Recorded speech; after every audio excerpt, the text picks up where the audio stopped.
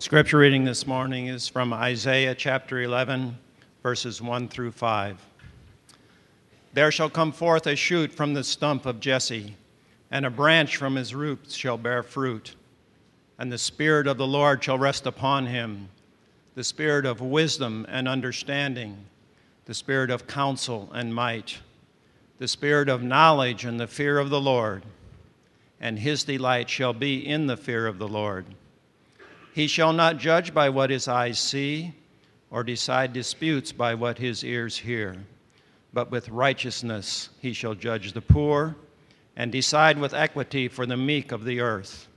And he shall strike the earth with the rod of his mouth, and with the breath of his lips he shall kill the wicked. Righteousness shall be the belt of his waist, and faithfulness the belt of his loins.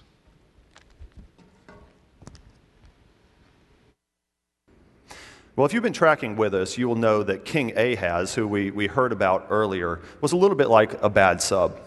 Israel had all bad subs. Judah had some good subs, some bad subs. Ahab was a pretty bad sub. And we saw that his heart was filled with fear. He was marked by fear. It says that his heart shook like a leaf before the coming invasions. And he also was full of faithlessness. So Isaiah came and gave him a great opportunity to get a sign from God. And he said, no, I'm not going to test God. And his life is kind of summed up by this. If you are not firm in faith, you will not be firm at all. So here we have a bad sub. And Ahaz kind of shows us just how weak the line of David had become. The line of David had been a majestic tree, a mighty tree. But far from those glory days, Ahaz showed that the Davidic line had become weak. In fact, the picture here in our passage today is that the Davidic line, this kingship, is basically a stump.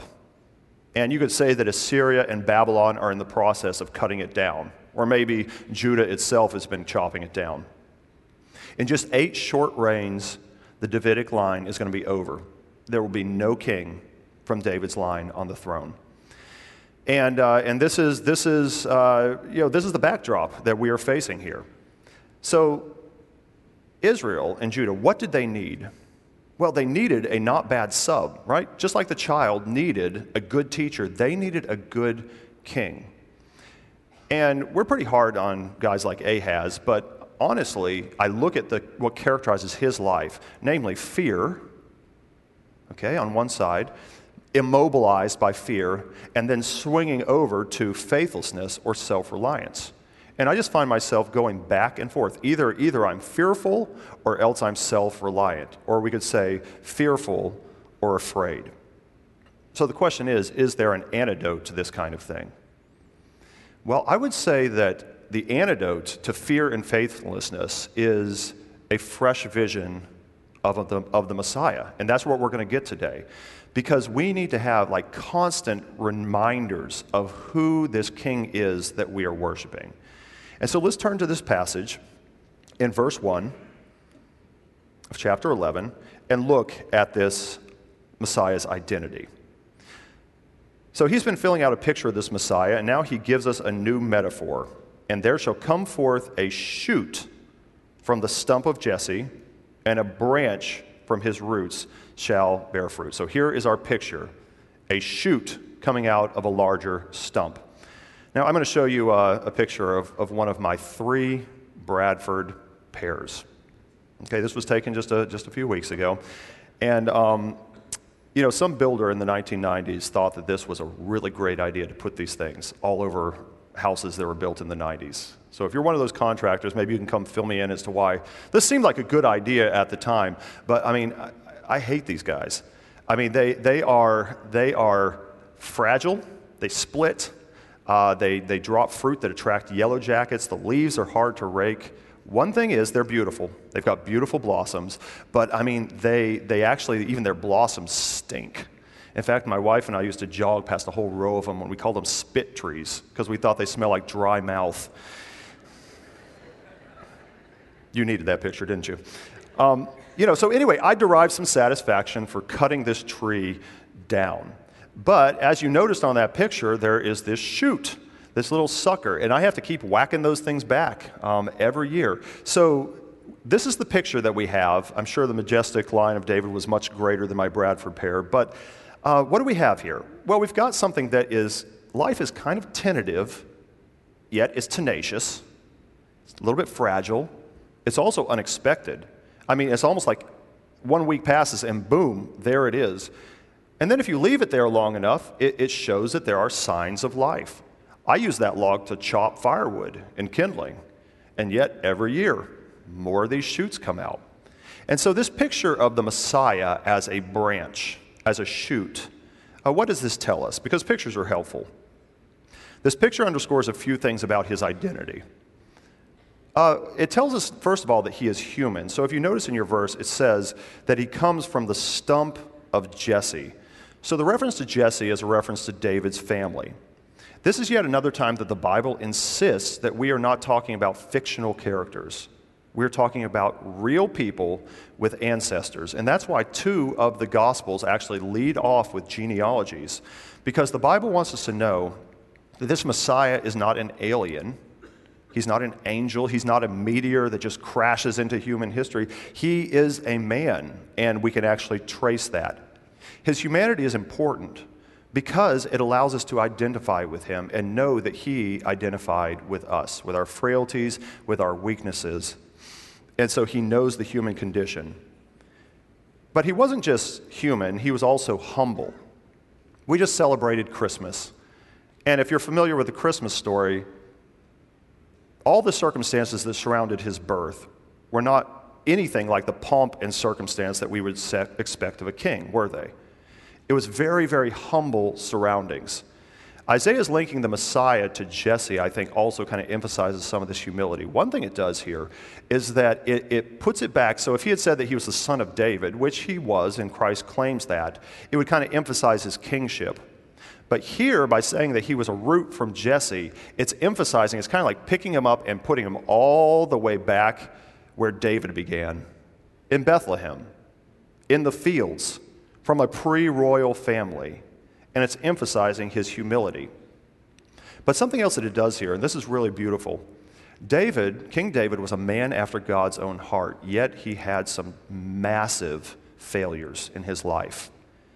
By taking the Messiah here and saying he's from the root of Jesse, he kind of leapfrogs over David, even though he's part of that line, and he says, you are coming from Jesse, and it's almost like they're saying, here is a new David.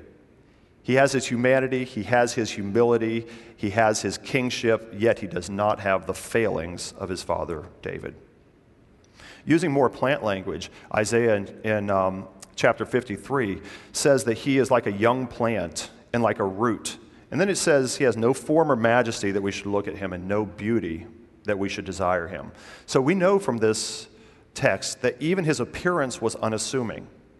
It wasn't like one of the early kings of Israel, King Saul, where he stood head and shoulder above all other people. And you're like, whoa, that's a king. What did Jesus look like? He looked like a man, just a man. And I think God is so kind to give us a Messiah that we can approach, that he is human and humble. He was the kind of Messiah that one day children would run to. But this picture not only emphasizes his humanity and his humility, it also emphasizes God's faithfulness. So we have to understand that the picture here is intentional because he springs out of a place that you wouldn't expect, at a time you would not expect, from a place that to all appearances the life was gone.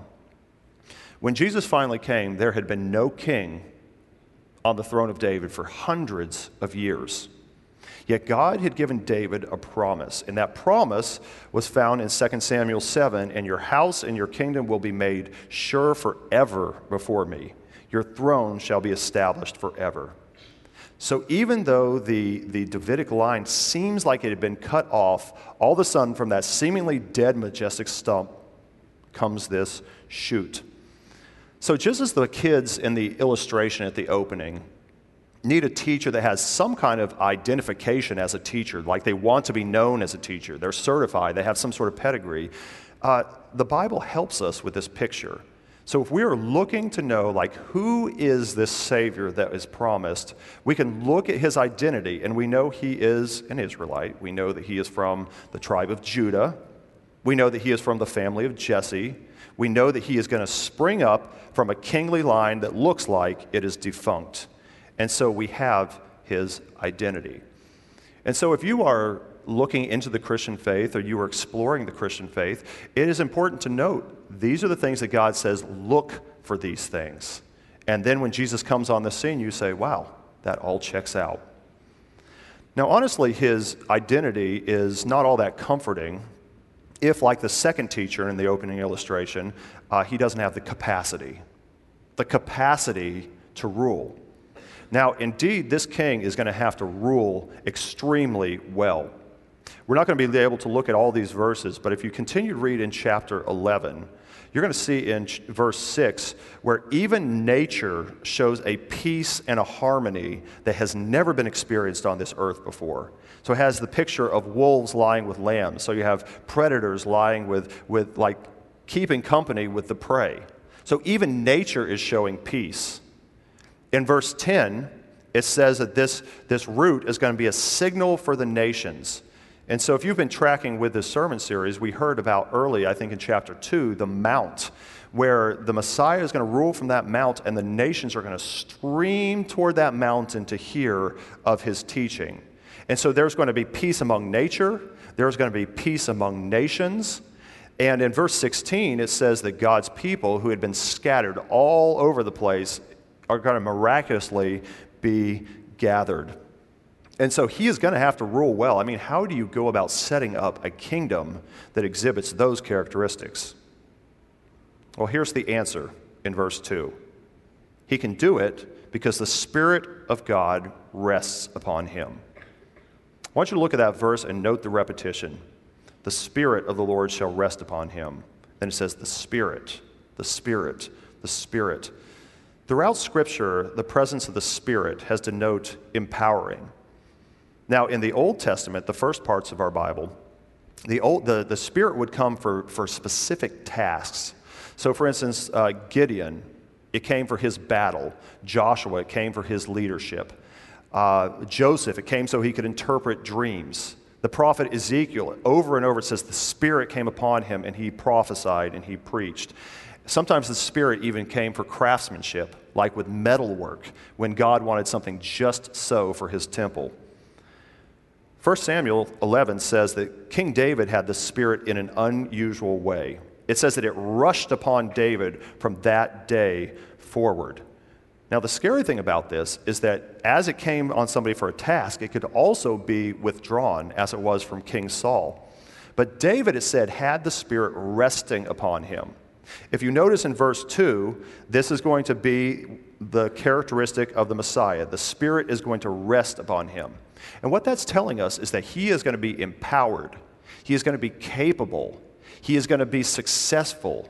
He's going to be gifted. He is going to accomplish everything that he sets out to do. And that's why when we get to the New Testament, Matthew, Mark, Luke, and John, that 3 of those books note that the Holy Spirit came and rested upon Jesus after his baptism. And then it says immediately he was driven into the wilderness for the first test of his ministry. You see, Jesus was a man that had the Spirit driving him, and he was going to accomplish his mission. We're going to see here that the empowering shows up in 3 different pairs. So we see the spirit of wisdom and understanding, counsel and might, knowledge, and the fear of God. So these are pairs that are going to enable him to do what he is supposed to do. The first, wisdom and understanding, has to do with his intellectual gifting. And so wisdom is not just collecting a whole bunch of knowledge. You know, you're not like the trivia king. It means that you have access to facts, but then you can actually sort things out and even know what decisions need to be made. He's going to be able to do that.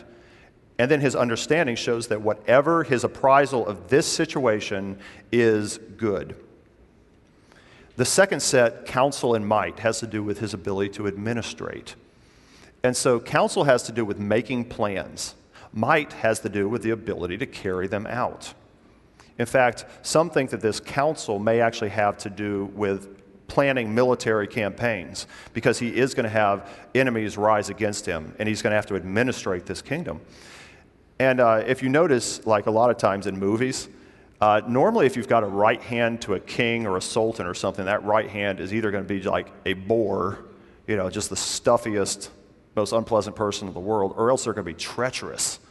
Think like Jafar or Yzma. Like this happens in Disney things all the time.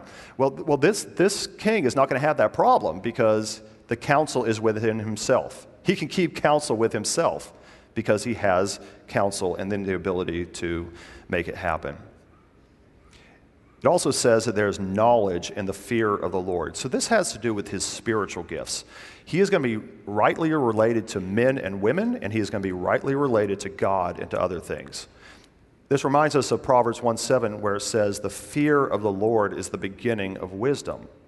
And so often Scripture says that Jesus didn't entrust himself to men because he knew what was in the heart of men. And so he knew men and women, and he knew God, and he ordered his life in relationship to that. So you could say that he is a complete package. The ultimate success of his rule is absolutely assured. Now, as I was thinking about this, I think of maybe one possible objection that you may be thinking. You may say, I understand that Jesus, he was rightly related to God and to people, and that he had great wisdom and understanding, but this whole thing about him planning his campaign and fulfilling his campaign, having counsel and might. So didn't Jesus go to Jerusalem, and didn't he get crucified by the ruling power of the day? In other words, did not Jesus fail? Well, that's a perceptive point, and it's one that troubled his disciples. I think it's very helpful for us to note that Jesus himself understood part of his mission as dying. And we see this in Mark 8. It's very explicit. He began to teach them that the Son of Man must suffer many things. And then he even teaches them who is going to be doing that suffering. And then I love the last phrase there. And he said this plainly. Now, his disciples had a really, really hard time picking up on this. In fact, they just repeatedly did not understand what he was saying. But, and we may be a little bit confused too. Like if Jesus is supposed to establish this kingdom, then what has happened here? Well, you have to kind of understand how Scripture unfolds. And this is something that the prophets actually didn't really have a picture of this. They weren't wrong.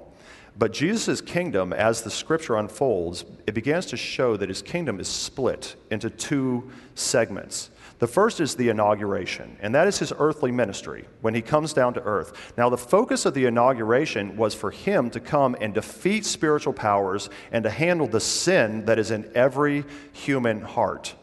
And this is a great mercy, because we're going to talk about this later. This is a huge, huge problem. And so he came not to judge, not to condemn, but to handle, but to take care of the sin. Now, at the end of his time, and we're not going to look at this passage, but you can find it in Acts chapter 1, we're going to see that Jesus, as he was taken up into heaven, the Scripture says, he said that his followers were going to have the same Spirit that rests upon him, and that they were to go and spread the news of that forgiveness to all nations. Now, the second part of his kingdom is going to be when he returns, and he consummates this kingdom. And so when you read one of these passages about the Messiah, you will see aspects of both. And so we're going to be looking at verses 3 and 4, and you'll see a lot of judgment there, and that is going to mark a lot of his second coming. So until you understand this fact, and also Jesus just understood his mission in this way. He says in Mark chapter 8, "For even the Son of Man came not to serve, but to serve, and to give his life a ransom for many." That's Mark chapter 10. And so as you see, he knew that giving his life to ransom us was part of his mission. And so you see, he did accomplish the mission of the inaugurated kingdom. So we're going to turn our attention to verses 3 and 4, and we're going to see some more aspects of his kingdom. Basically, his activity. What did he do? So we've seen his identity. What's he look like? We've seen his capacity, how he is empowered and gifted, and now we're going to look at what exactly is he going to do? His activity can be described mainly as righteous judgment. His rule is going to be marked by dispensing justice. Now, it's hard to read these verses without noticing the judgment words. And so as you look at this, you'll see it leads off by saying his delight is in the fear of the Lord. That's the second time it said that, because his entire life is ordered by the fear of God. He is pious. But then it says he is going to judge. He is going to judge, decide disputes, strike the earth, kill the wicked. So you have all of these judgment words. Now, he's going to tell us a little bit about things that he will not do and things that he will do. So he is not going to judge by what he sees and by what he hears. I like the way a translation called the New Living Translation says this. He says, he will not judge by appearance, nor make a decision based on hearsay. All earthly judges, all earthly leaders, every parent, every person, we all have these limitations that come with judgment. We have different things such as conflicting testimonies. You ever try to get two kids to agree? You get it from both sides, right? You have hearsay. You have circumstantial evidence. And sometimes you have outright deception. But this judge does not have to base his judgment off of what he sees and hears because he has another standard. Now, the insight that he has is going to be, it's going to help a group of people, the humble and the poor. It's going to help them, and it's going to judge the wicked and those who reject him. Jesus' earthly ministry gave us just a little bit of how this judging not by appearances works. And so we see this by how he treated the marginalized of his day. So here in our passage, it says, the poor and the meek.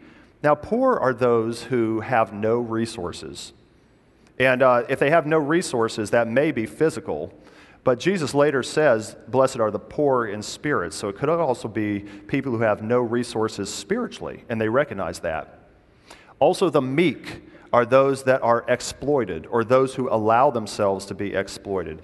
And Jesus in his teaching would say, the poor, invite them to your feast. The poor are happy. The poor are blessed. And so he emphasizes all the time in his teaching.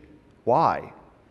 Because he didn't judge by externals in a time where people would look and say, no, I don't want them at my feast.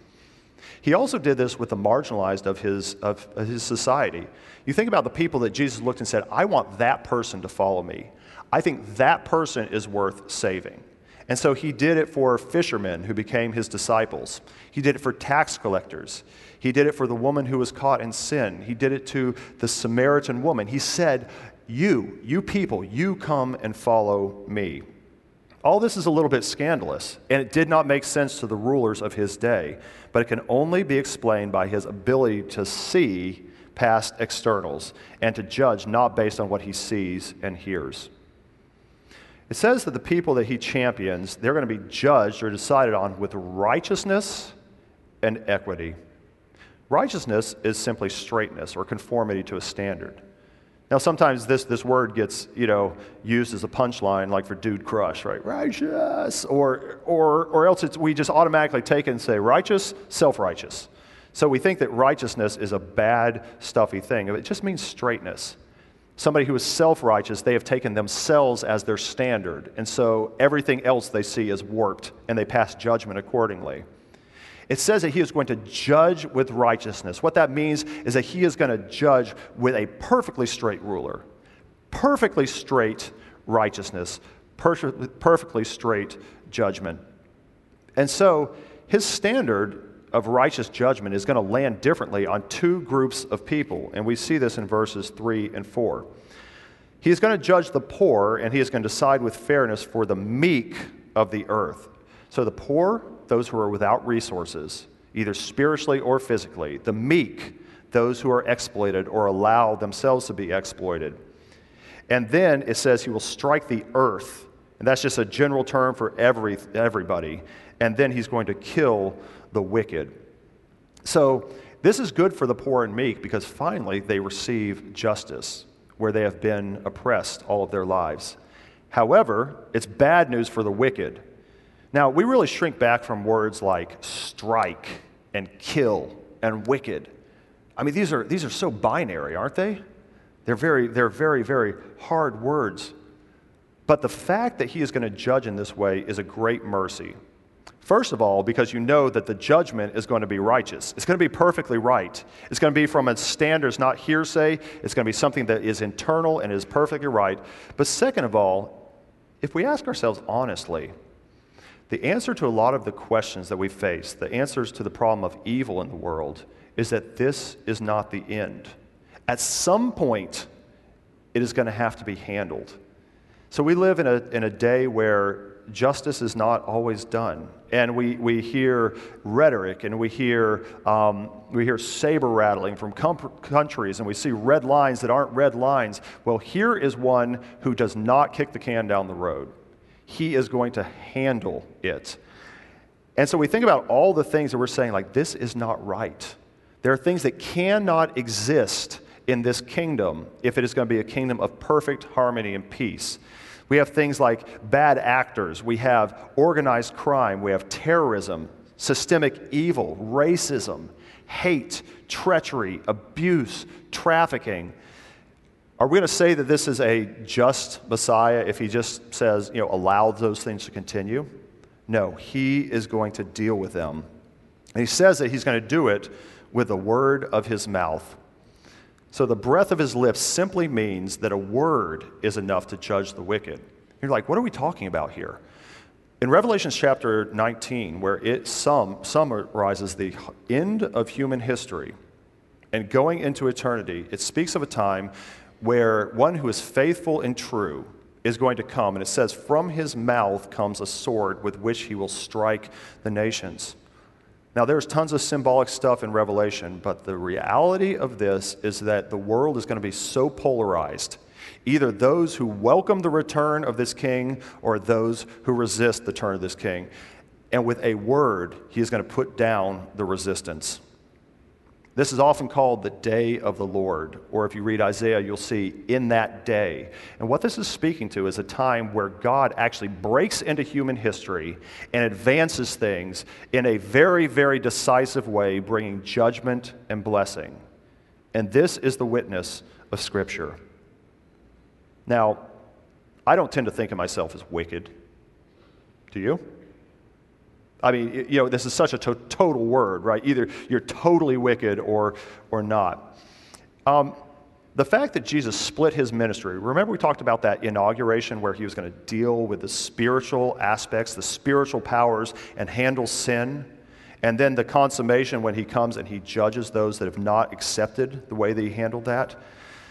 This is actually a great mercy because wickedness is a condition of the heart. It has been said that wickedness runs straight through the human heart, and it had to be dealt with. Verse 10 kind of gives us a picture of those that will be considered wicked or those that will be considered poor and meek. It says that he will raise a signal for the nations and will assemble, in that day the root of Jesse shall stand as a signal for the peoples. So basically all those who come and look upon him and say, yes, I will be taught by you. Those are the poor and meek. Those that say, I will not come to the signal, I will resist it. Those are the wicked. So Jesus' entire work in his earthly ministry was a summons to himself as a rescue from the wickedness that splits all of our hearts. And so, yes, he is going to judge decisively those that resist, but there's so much mercy in his ministry. The title of our series is, What Do We Need Now? I would say that what we need today is a fresh vision of this Messiah. Somebody mentioned to me beforehand, I thought this was beautiful. It's kind of like manna, where the Israelites had to eat it every single day. Why do we come here? Why do we open this book? We do it because we need manna. We need fresh food. We need a fresh vision of this Messiah. Now, you may be here and you may be still in kind of the undecided category. You're still exploring. You're still saying, I like Jesus. I'm just not sure I'm buying everything about this. Let me just point out to you, number one, just evaluate the fact that this happened 700 years before Jesus came. How his lineage and the surroundings of his birth and where he came from, it all lines up. Evaluate the prophecy and see how specific it is. And then look at the way that Jesus treated those that were marginalized in his day. He is a beautiful person. He is one who is gentle, and he is worthy of being followed. And I would ask you to do that. And I would also ask you just to think that we are in this time of grace where Jesus has taken care of the wickedness that is in our hearts, yet we have to come to him. And that it would be wise for you not to delay that indefinitely. And then there's those of us who would say that Jesus is our King. He is our Messiah. And I ask, how is this bread for us today? I had a very specific time as I was preparing this sermon where I thought back to the last time where I felt powerless, like powerless to do the right thing. Have you ever had a point where your spirit is broken, where you have no restraining bolt, and like whatever's coming out of your mouth or your actions at that time is probably not going to be pleasing to God? The last time I had this, it was on a family vacation. The sleep was down, the steps were up. My oldest son, who has some special needs, was having an episode, and he startled, and I am not exaggerating, thousands of people. And as I was like dealing with this and my other kids, the restraining bolt just came off. Like my spirit was broken down, and out of my mouth came bitter words that my other children heard. And I knew it was wrong, but at the moment I did not care. Now I asked myself, how does a message like this, how is this bread for me in a situation like that? And here's how I think this may work. In those moments, there's very, very little you can do. Like, I'm not going to pull out an outline and say, he has the capacity and the identity. You're not going to do that, are you? But what this does is it builds our foundation of faith, where we look and we say, help God. And what you're saying in that help is, I have a Messiah. He is human. He knows that I am frail right now. He is humble. His circumstances were not always beautiful either. He has counsel. He has a plan. He has might. Even if he does not fix things right now, he will do so in the future. And I can count on that. And my faith is strengthened. And when you say, help God, help me right now, we are bringing all of those things to bear. So I'm praying that this will be bread for you. Let it renew your vision of the kind of Messiah that we have. There is an old spiritual song called Turn Your Eyes Upon Jesus, and it says this: turn your eyes upon Jesus, look full in his wonderful face, and the things of earth will grow strangely dim in the light of his glory and grace. May we catch that vision of our Messiah today. Would you pray with me?